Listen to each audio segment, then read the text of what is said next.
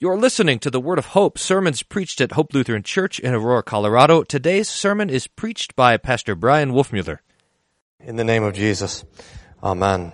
Dear saints, the first thing to consider, I think, tonight is why this lesson is paired with this week. And the reason, at least the clearest connection, is this. In John 8, our gospel reading, Jesus says, as he's fighting with the Pharisees, really duking it out, he says, Abraham rejoiced to see my day, and he saw it and was glad. And the Pharisees say, you're not even 50 years old, and you say you've seen Abraham? And Jesus says, before Abraham was, I am.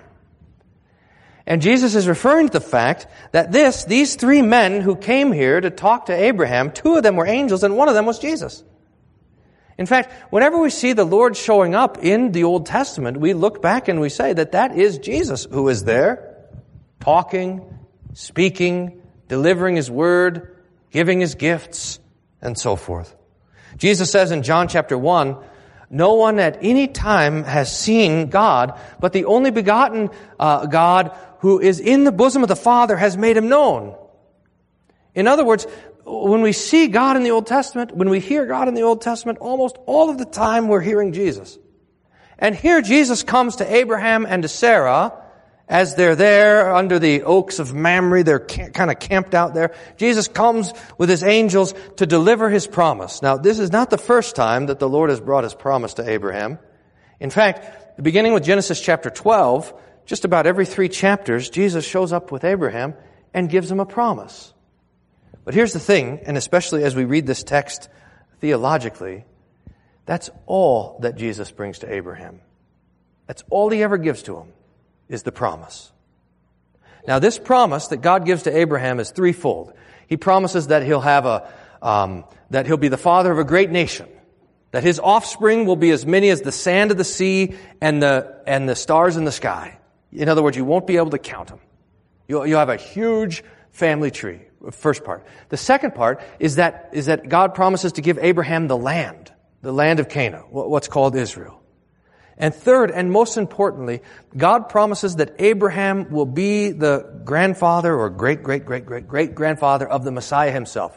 He says, in your seed, all of the nations of the world will be blessed. And that seed is talking about Jesus. In fact, that seed is the seed that God talks to Abraham, to Adam and Eve about in the garden. Remember Genesis 3:15, this text we always talk about, where the Lord says to the devil, I will put enmity between you and the woman, and between your seed and her seed. He will crush your head, and you will crush his heel.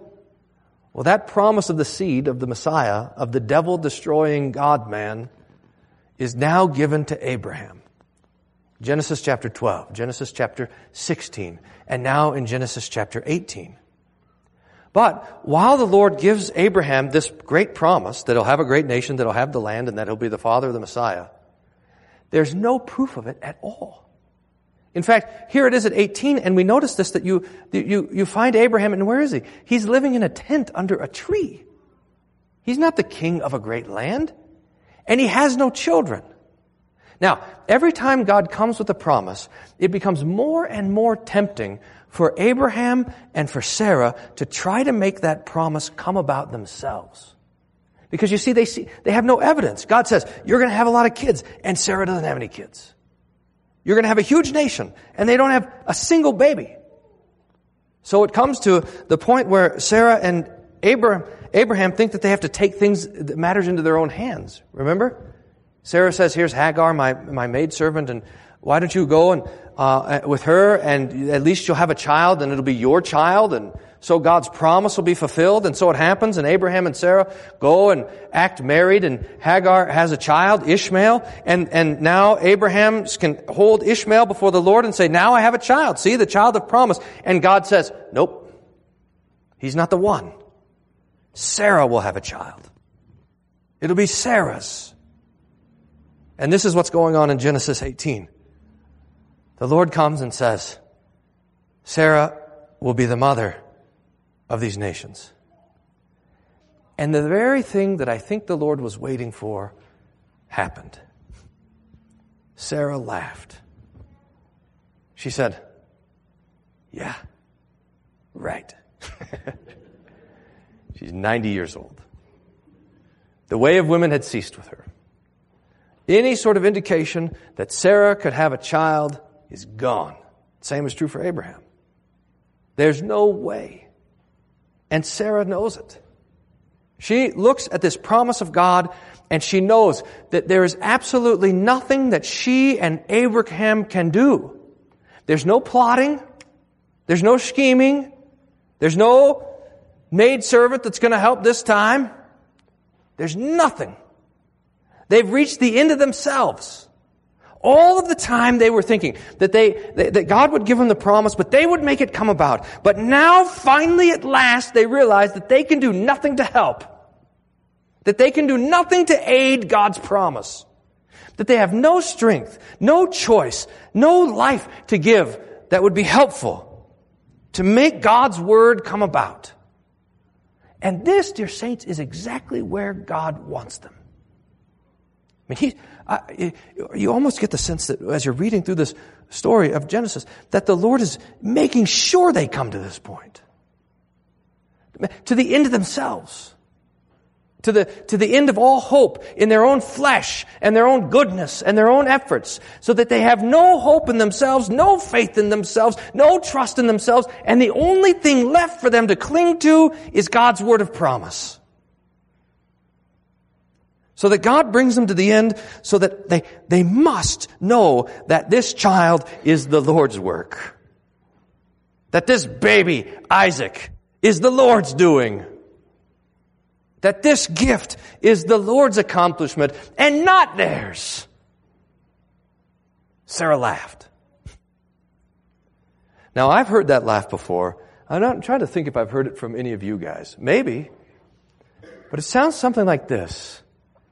When you realize what a profoundly wretched sinner you are, how there's nothing good in yourself, how you have nothing to offer God, you've come to the end of yourself and you realize that you should be punished by God, that you should be cast off by Him, that you've got nothing to give.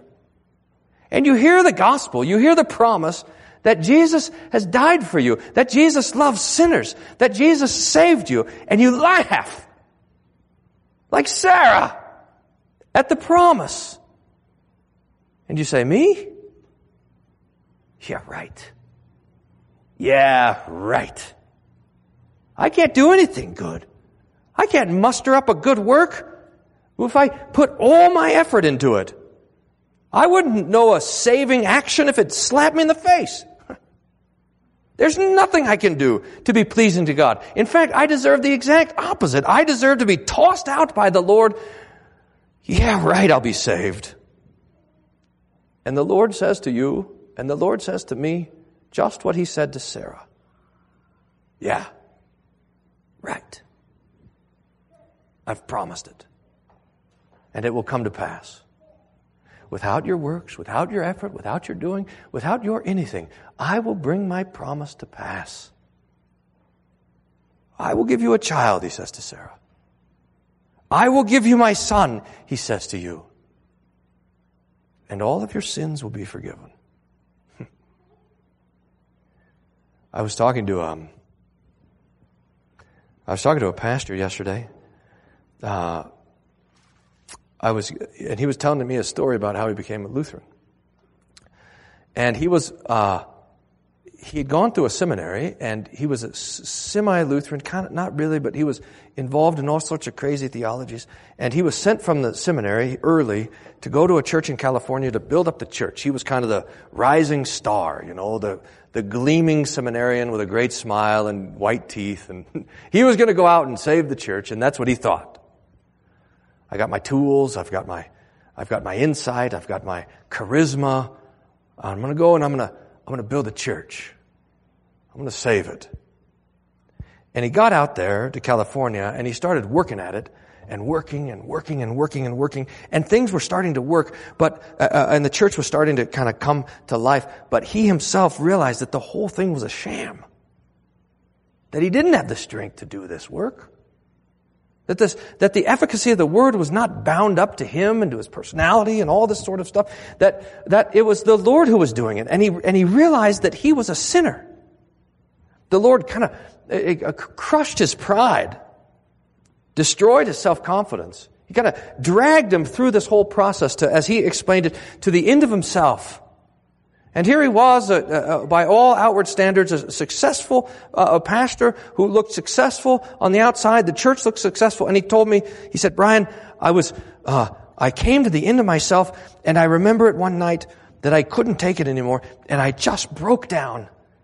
And he was in his living room, and they had a rug in the middle of the living room, and he says, "I remember I was laying on the rug, balled up in the fetal position, rocking back and forth, weeping.